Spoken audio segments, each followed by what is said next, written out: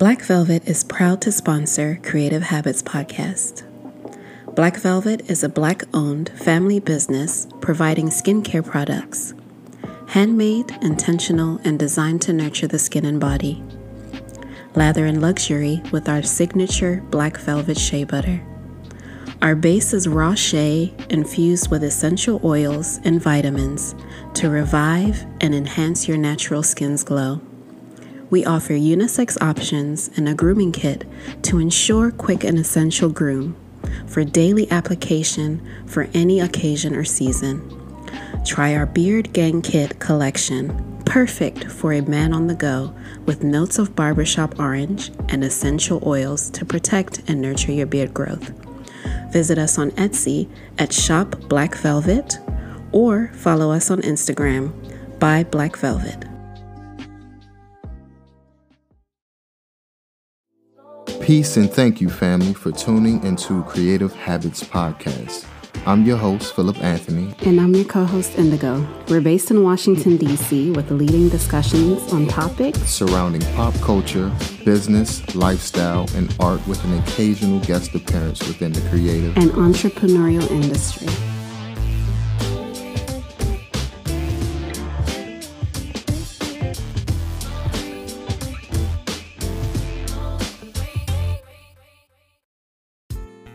Thank you for tuning into Creative Habits Podcast. Today we have a special guest. Ashley Benjamin is a Maryland-based artist living between Baltimore and Washington, D.C.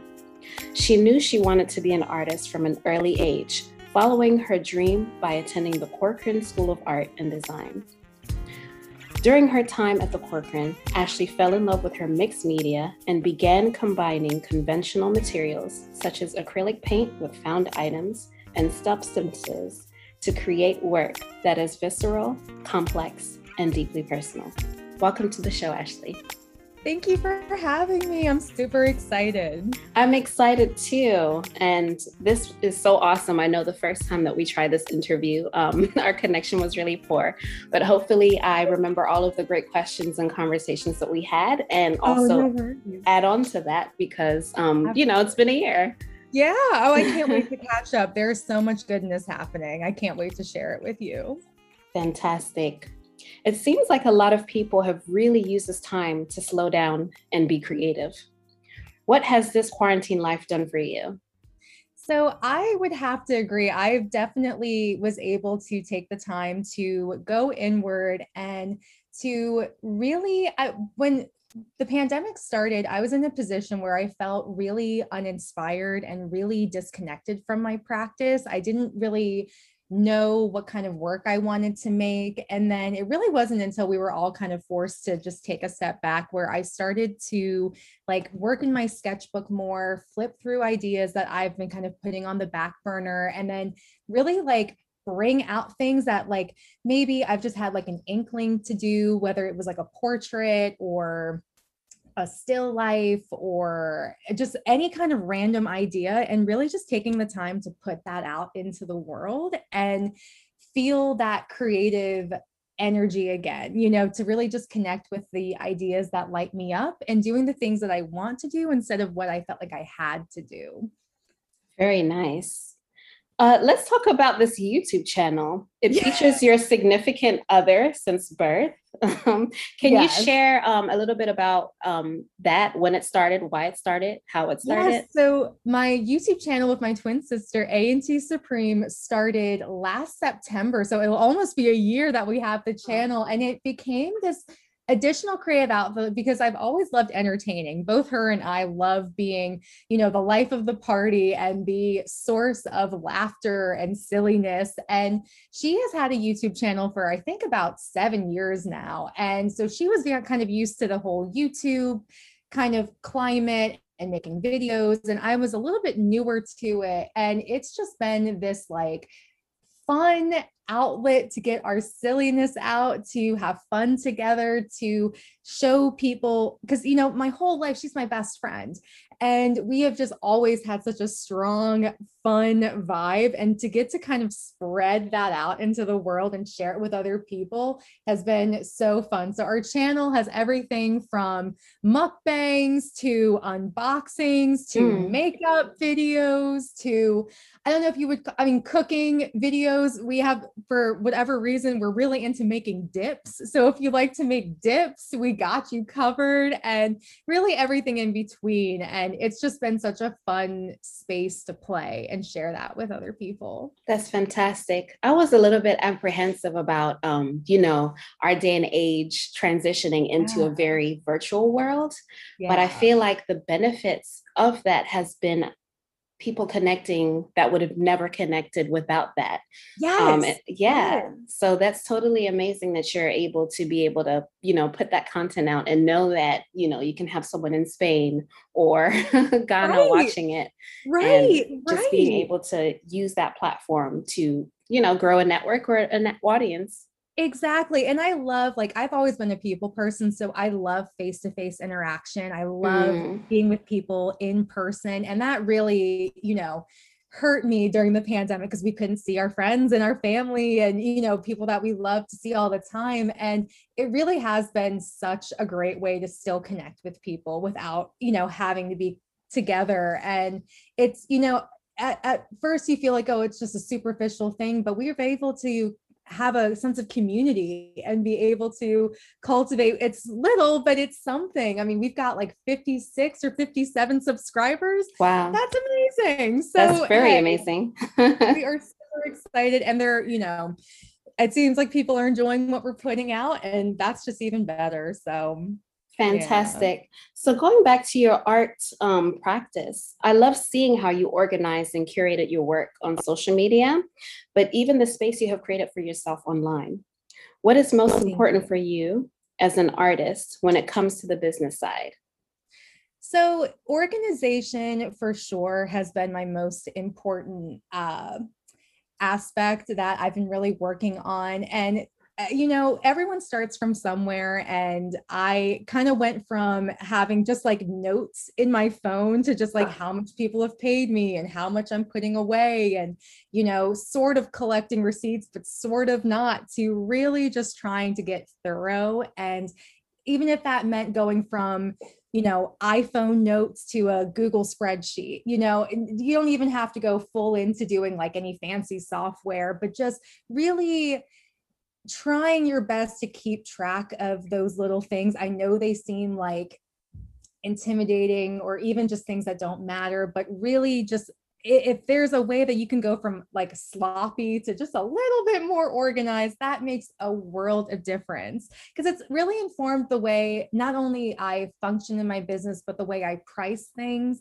I know that pricing is a really big thing for artists to figure out. And when you can actually look at your expenses and be like, oh, this is actually how much it costs to make a painting or a print or whatever, you get more informed, and then you can really step into more of a like business owner, manager sort of role, in addition to your creative artist self, Definitely. Let's talk more about that, because I know that is a significant challenge for all artists. Yes. How do you price your art? And I know that, there's no expert way or like no one way of doing things as an artist, but what would you recommend, or how did you start figuring out how to price out your work?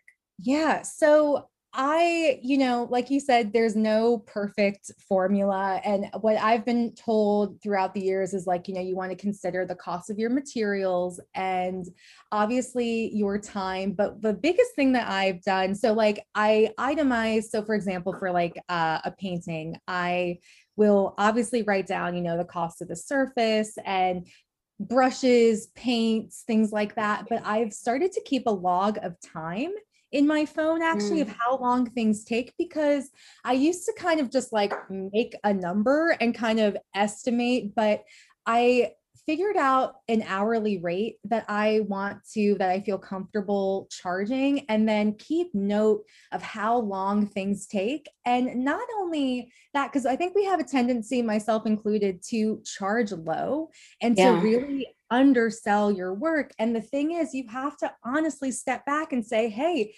this painting took me 40 hours, or this took me 100 hours, and it is what it is. It's worth every penny. And you have to consider the price of varnishing, your shipping materials. So I collected all of that information and then was able to kind of see what really was fair, and accepting that people are going to pay it. And I know it feels like we have to minimize because it's going to be, I want to be accessible. Everyone wants to make work that everyone can enjoy. And you have to find a balance, though, to pay yourself, to compensate yourself properly, and give people what they want. And you just got to trust people will pay for it. People will see the value in your work and what you do. And that's the other thing too, is the bulk of your value is metaphysical, right? Like, people see my work and they get excited, they feel alive, they feel inspired. That is something that it's so hard to put a price on, because that is, I mean, every artist wants your work to feel that way, or to make somebody feel like they can just add a piece of you into their space, into their life. And you have to consider that as well in your price. So it's kind of a combination of all of that. And then just standing in your truth and being secure that, like, this is my price, this is fair, this is what I'm asking for, and I'm sticking to it. Fantastic. Yeah, absolutely. Then that's my question too. How do you find your audience? Because you did mention there are people out there that are willing to pay what you're worth.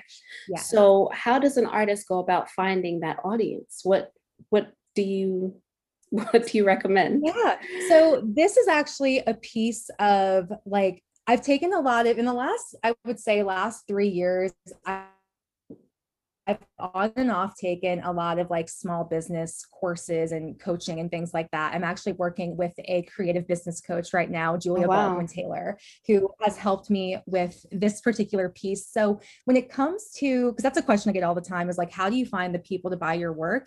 And a big piece of that is identifying your ideal collector, your ideal clientele. And that could be, and down to like, get really specific. How much is that person making? Where do they live? What's their life about? And being able to understand, because it can be, again, like when you think about like, I want everyone to appreciate my art. Well, everybody does, and that's why we have social media. That's why anyone can follow you and look at it and comment and like and whatever. But when it comes to purchasing your work, understanding that, it can't necessarily be for everyone. So who is it for? And I've noticed a lot of people who invest in my work now are salaried, tech people. I have a lot of people in like the tech industry, engineers, scientists who collect my work. And it's funny because I ultimately, when I post things, I know that people really enjoy my process and just who I am. So when I post on social media, I'm trying to, and trying to do this more in videos and story posts with me talking, like really conveying myself and knowing that when I am genuine, people see that and they want to be a part of that. So when they buy a piece of work, they're kind of like buying a piece of me. So yeah. Definitely. So now that we've known your audience, which is quite interesting to me, like I wouldn't have thought tech and scientists and, that type of clientele, but what does your art represent?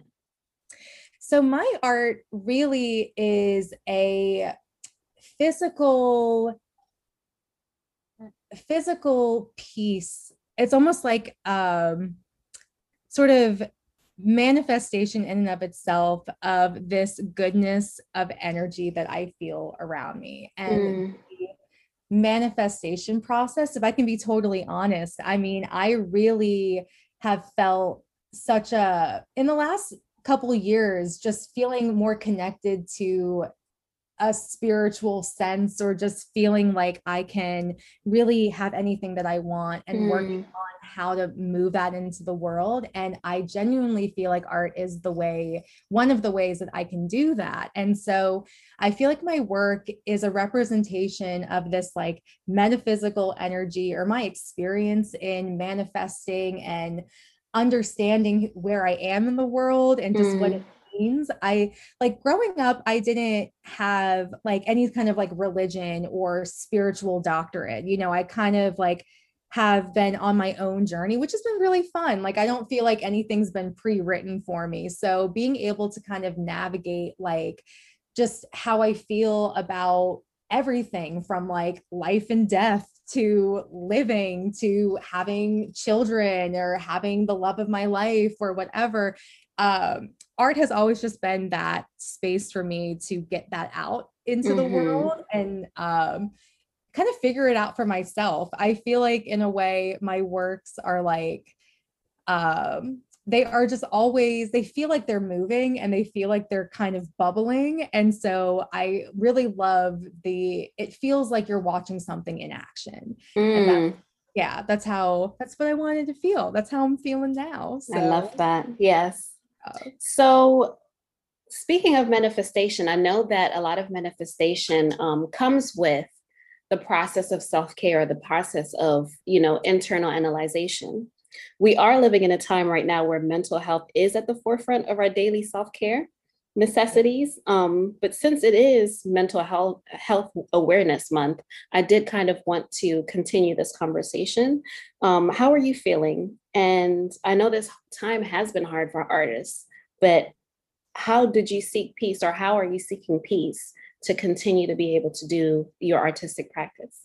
yes. So I love this question because this is also something that I've really been trying to work on too. So as someone who has had depression, anxiety, my medications really helped, right? You know, Mm-hmm. Lexapro has been a huge, there's nothing wrong with medication, y'all. If you are on medication, if you are thinking about it, get on it. It is such a great tool. One more time. Say Number it one one, more so take time. care of yourself. Get on medication and take your meds, people. I know you're feeling good. Don't stop though. It's what you need to be doing. So and go to therapy, damn it. Go to therapy. I know even if you don't want to, you got to do it. So I have definitely been prioritizing self-care, and that includes rest. And that has been something that as an artist too, I used to feel like I always have to work, right? And I always beat myself up for anything. If I wasn't making money or working to make money, I could be taking a nap, watching TV, and in the back of my mind, I'm like, you should be working. What are you Mm. doing? So I have started to understand that rest and self care is a necessity for success. It's not a reward. It is literally just like getting up in the morning and eating and showering. It is a necessity to create. And funny enough, like yesterday, all I did was sleep.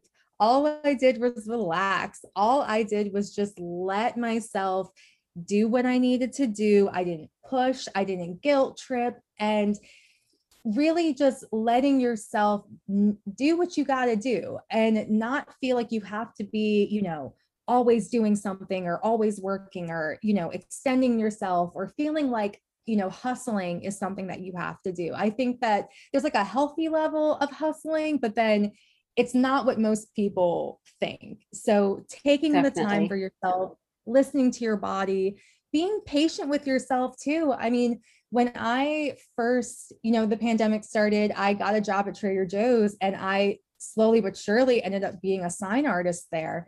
And Oh. on the one hand, it was fun because I get to make art and get paid to make art. But then I would come home and I'd be like, I don't want to touch another fucking thing. If I like, I don't want to see a painting. I don't want to see a drawing. I don't like, my hands are hurting, my back hurts. Like, I'm not trying to do anything. And that was hard for me to accept and be gentle with myself, because it's like, look, you have a job too. It's okay if when you get home from your job you don't want to paint immediately. It's okay if the next day you don't want to paint. So just being patient with yourself, know that you'll get to where you want to be and you'll get in a different rhythm when you're ready to. But for the time being, like, you're doing your best, you're doing what you got to do, and that's all you can do. And that's all good. That's more than enough. Thank you. Thank you for that, because that's absolutely true. I think a lot of us artists are very hard on ourselves, whether we're doing a full-time job and trying to get the work done afterwards, or if we're a full-time artist and, you know, things are getting a little overwhelming. We do, yes.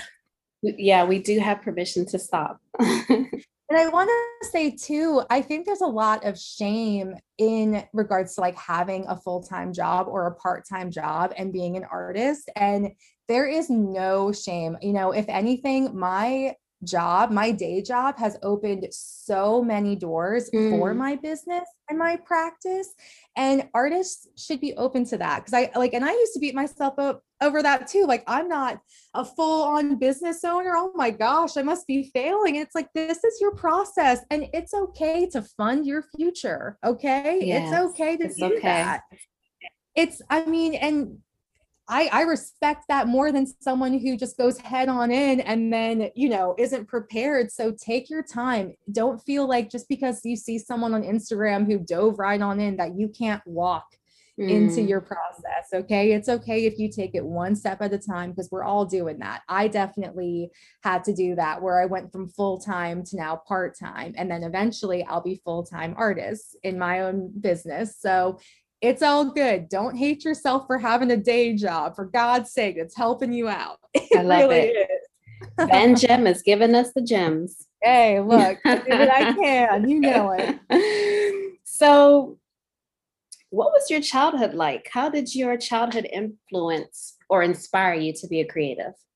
So I had such a wild imagination growing up. So my sister and I and our like surrounding neighborhood kids, I mean, my best friends all lived right around us. And it was always a group of like 8 of us that were always doing something. It was like, one day we were playing house or playing, you know, Disney or whatever, to the next day we were a girl group and we were making songs and dances, to just exploring the creeks and the woods and getting into all kinds of dirty adventures and just, you know, the way that kids do. And I really felt like I had a childhood that really fostered my imagination to go wild. And I did a lot of drawing and I really liked art as a kid. I really loved music, and, you know, everyone I feel like had this dream of like being Britney Spears or the next Beyonce or Destiny's Child, you know, and that's part of why I love like performing and entertaining, is because I really enjoyed like,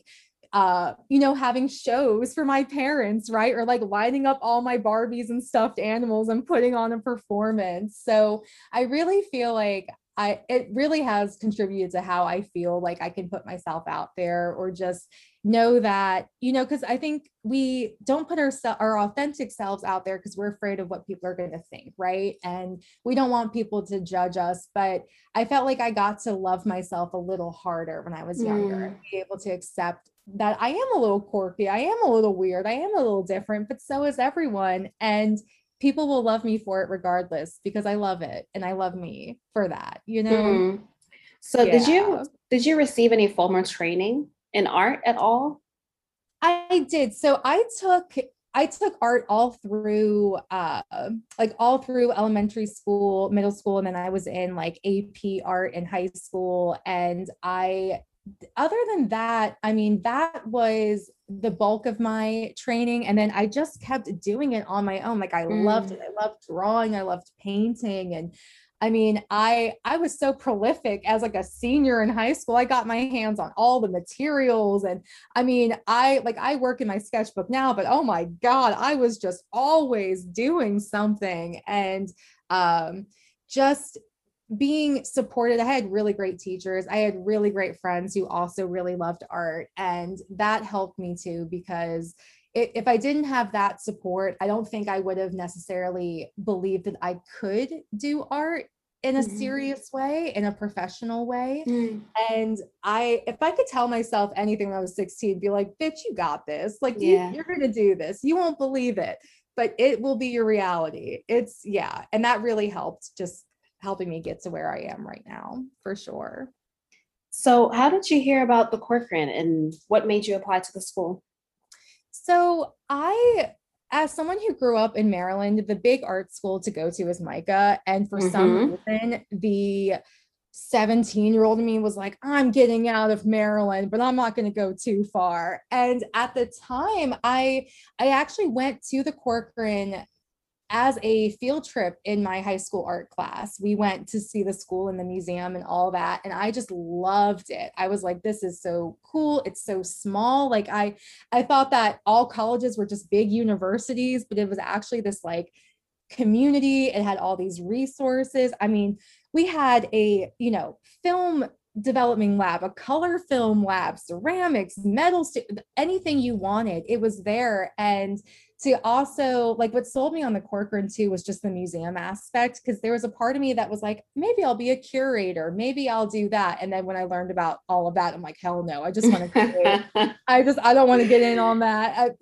but I first was exposed during this field trip, and then around the time of like applying to things, I was looking at it again. I liked that I was kind of far enough from home, but not too far. I kind of still felt independent, and I just loved being able to go right into this like really close knit, really strong community of artists that, I mean, inevitably became a launching pad for so many opportunities, and so many doors have just like bursted open from going there. So yeah, I fell in love as soon as I got there, and the rest is history, right? Likewise, I feel like it's very rare for art schools to have a museum that it's affiliated with. And the fact that we had, the basement that was, strictly our classrooms and everything, but then lunch break or, a few minutes before another class, go upstairs, look at the gallery, and just the work that was there was so inspiring on a daily basis. For my personal practice, and I'm sure for yours as well. Yes. Oh, absolutely. Especially, and it was so great when you were in class or just in between when you were brainstorming. There were always those, like, for me, like in between projects and classes where it's like, okay, let's start sketching fresh ideas. And I'm like, I have nothing in my head. I have no idea what I want to do. You could pop upstairs and see the video installation, the classic paintings, whatever, and then just feel those juices. And all you had to do was go upstairs. It was, definitely.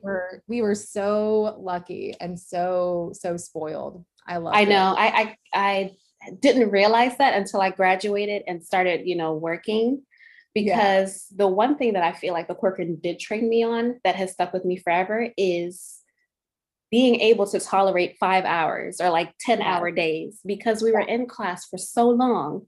And it wasn't, one course would just be 5 hours. And then you would have to go into another class that was 5 hours. Oh my God. No, those double days. Yeah. No one knew. And because none other schools were like that either. You talk to other people and they're like, oh no, it's an hour class. It's a 2-hour seminar. Class. Yeah. Or a short seminar. But we were like, in there. Dying. I haven't, yeah, exactly. It's like I haven't left this building in 12 hours. Like I slept here overnight. Exactly. I slept overnight. I don't know how many times I can count, but also the fact that lunch was a cigarette. Yes, girl, ain't that something? Ain't that something, right? Oh my God. The little cafe nearby too. All you needed was a cup of coffee and a smoke. And that's it. Go right back to class. So I want to talk more about your artistic practice, specifically your work. What I've noticed is that you rarely use one medium in a piece. I want to know why, and I want to know, what that process is like for you. Yeah. So I've never been formally diagnosed with ADD, but I wonder if I have it, just because it's, for whatever reason, I've always been like a multidisciplinary artist. I love working with different materials. And even when I go into like a period of just acrylic painting or just collage, after a while, I have to get out. Like I have to do something different.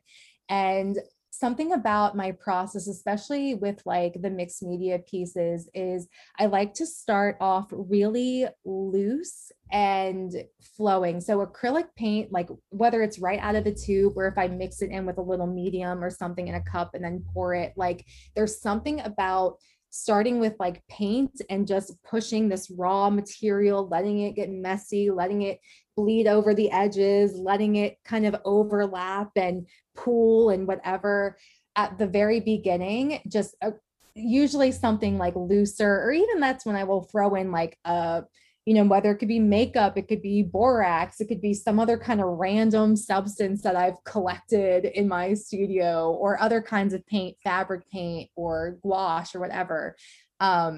Will be like the first thing. And then I love to then slow the process down a little bit and get tighter. So that's when I'll incorporate like more like drawing mediums. So like Posca markers, charcoal, colored pencils. It's like I get into this like second wave of just, I mean, it could be a little bit looser too, but it tends to be more tighter decisions, things that feel a little bit more, I guess, a little more focused and more deliberate, and less like, I love to base the shapes that I draw out of what came out of this like intuitive first layer. So yeah, and then I guess like my third wave of those pieces is just kind of like tightening up loose ends, or just getting more like into that headspace of like, I'm deliberately trying to make something that looks okay before I put it out into the world. So yeah, I love that mixed media allows for those different speeds and those different kinds of thought processes where I can kind of collage in one moment,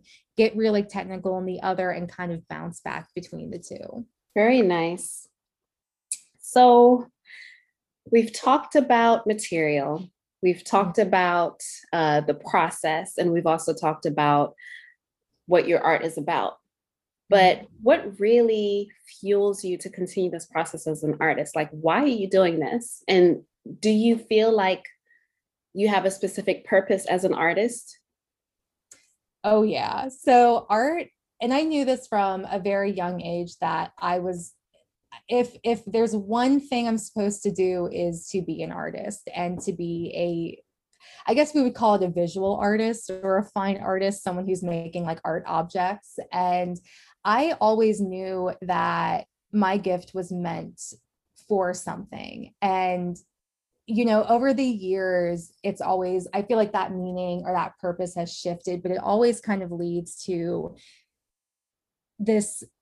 I know that I'm supposed to be giving off this loving energy, this positive, creative, juicy goodness. And that's just who I am as a person. Yeah. Making art is such a good way and a tangible way to like spread it to the world and show people. And I feel like I'm also supposed to, in my journey as an artist, be able to inspire other people and to be an example of what's possible, and not just like in like an abstract dream kind of way, but it's like, no, you want to be a business owner, you want this to be a thing, I'm here for that. And something I love in this like journey of me, building my creative business and figuring out all the things that I can do, I really hope to be able to teach and be able to give resources and be someone that lifts other people up. I love doing that anyway. I love being just an encouraging, genuine, sincere force of love. And I think part of, my purpose is not only to like show that in my work, but to be that person for other artists and other people who are interested in doing the same thing that I'm doing. Very well said. And I think the way that you described yourself is quite accurate, Ashley. Like, I do feel like you have that spirit and that just overall generosity just as a person. And I think that's great that you're willing to share yourself with the world, because that's quite vulnerable, but I commend you for doing that. Yeah, I love giving. And, everyone is, when you realize that everyone's just doing their best, and, no one does it perfectly. I've definitely made mistakes, along the way, and they've been costly mistakes, both like money wise and time wise. But like, I just love being able to share and having, a sense of just that I can be someone that you can go to. Cause I've had questions this whole time and you feel like you're all alone and you don't know where to go to or who to ask. But if I can be someone that makes that process a little less confusing and a little less scary, I'm here for it. Mm-hmm. And that is perfect for what I'm going to delve into now is, have there been any lessons you've learned as an artist that have helped you navigate life just in general, or that have taught you something significant that is going to keep or stay with you for the rest of your life? Yeah. So putting the things that you love to do first will always help you out. Anything, if you have, so as a mixed media artist, right? Like I'll get in these waves of like making abstract work, right? So let's say I've been painting all this abstract work, I'm working in a certain style, and then all of a sudden I get this burst of inspiration that's like, paint a sunset. And I'm like, where did that come from? That's not related to what I'm doing right now. I can't work on that. And that little thing just doesn't go away. And I, over the years, used to put that down and be like, that's not who I am. I'm not going to do that. And guess what? That thing cycles back around. It could be 6 months later, a year later.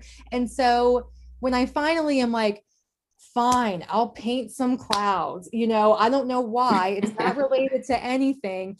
And then I put it into the world. That's when everything that I want in my practice just shoots up. And that's part of the kind of manifestation attitude as well, is that when you listen to that guided voice and you listen to that inspired, just that nudge and those pushes, and you don't lock it away. And even if that means just putting it in your sketchbook, just honoring that idea and that flow, even if it feels like it's going to pull you out of what you're doing now, it's necessary for whatever reason.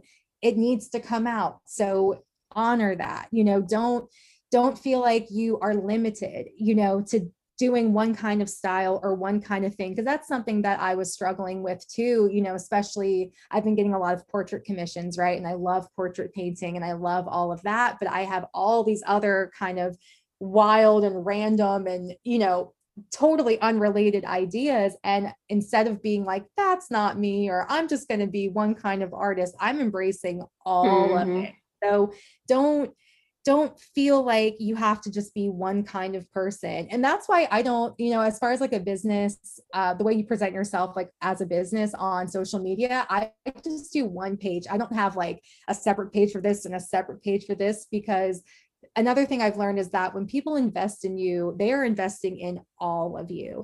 So it's Ashley, the painter, the drawer, the collager, the wearable art maker, the YouTuber, the lover, the, positive energy giver, the light, the shining, sunshiny person. It's everything. So embracing all of that is always a good thing. It's never going to pull you back. It's just going to keep you pushing forward.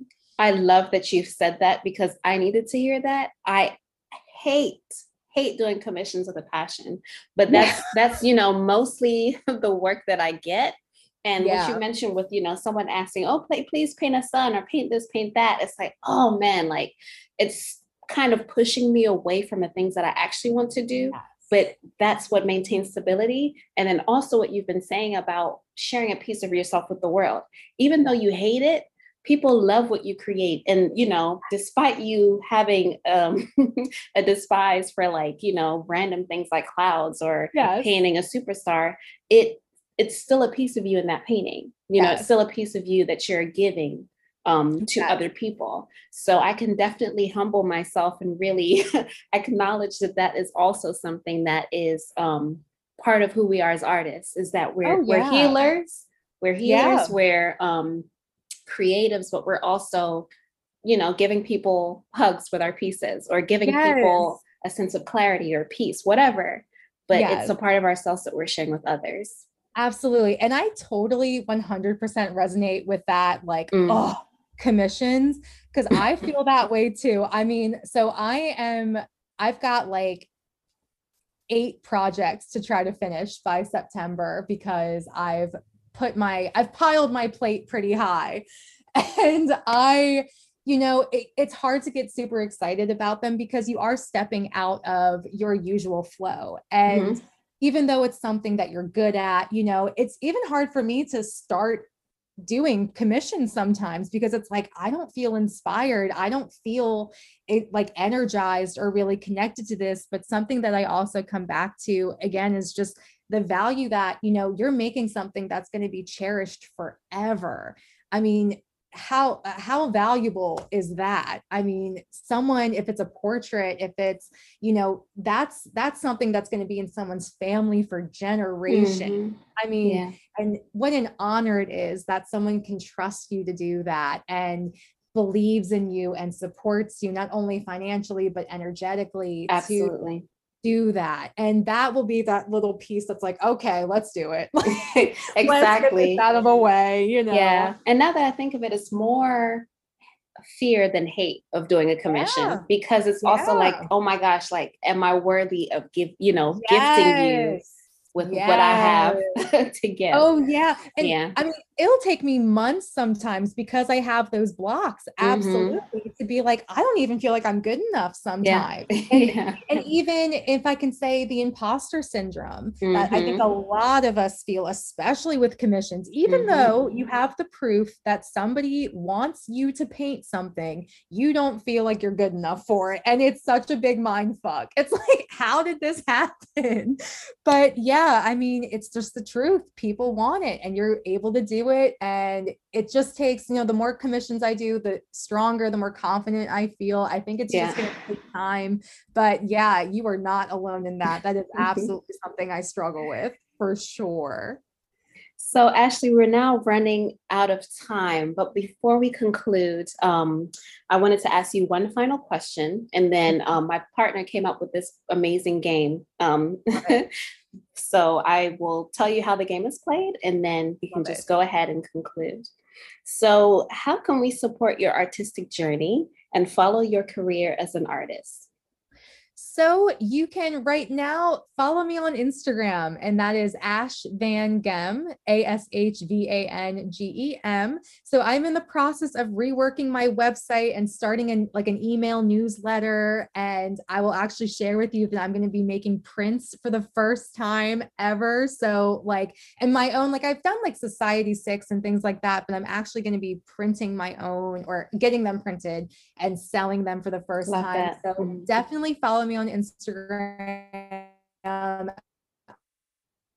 will be sharing all of the goods that's coming. And then, when the newsletter comes out, be sure to sign up when the time comes. So that way you are the first to know when things are dropping and when things are happening.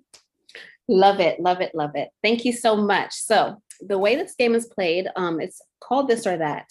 And you can pick one or the other of whatever that I'm going to ask you. So I wanted to start off this question with what we've already really been talking about. But would you either choose to be commissioned to do an artist or sell your own personal work? Sell my own personal work. Yep. Okay. I would ask Georgia O'Keeffe or Judy Chicago. Oh, Georgia O'Keeffe. That's hard. Georgia O'Keeffe. Yayoi Kusama or Kehinde Wiley? Kehinde Wiley. Oh, for sure. I'd pass out. Are you kidding me? I couldn't even speak. Are you kidding? Oh, Lord. I'll never forget the 30 American show. Oh my gosh. Yes. Talk about a just life-changing exhibition. And we got to just be right there for it the entire time. Oh, amazing. So I sense that you're a 90s baby. NSYNC or Backstreet Boys? NSYNC, for sure. For sure.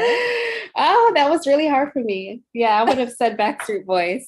I love them both, but I would have said Backstreet Boys. Absolutely. Absolutely. Yeah. Collage or pen and ink? Collage. That's hard, but collage. Yeah. Yeah, definitely. Would you rather curate a show for your ultimate favorite artists or have your own solo show and have your favorite artists attend? Oh, I think, you know what? Oh, these are great questions.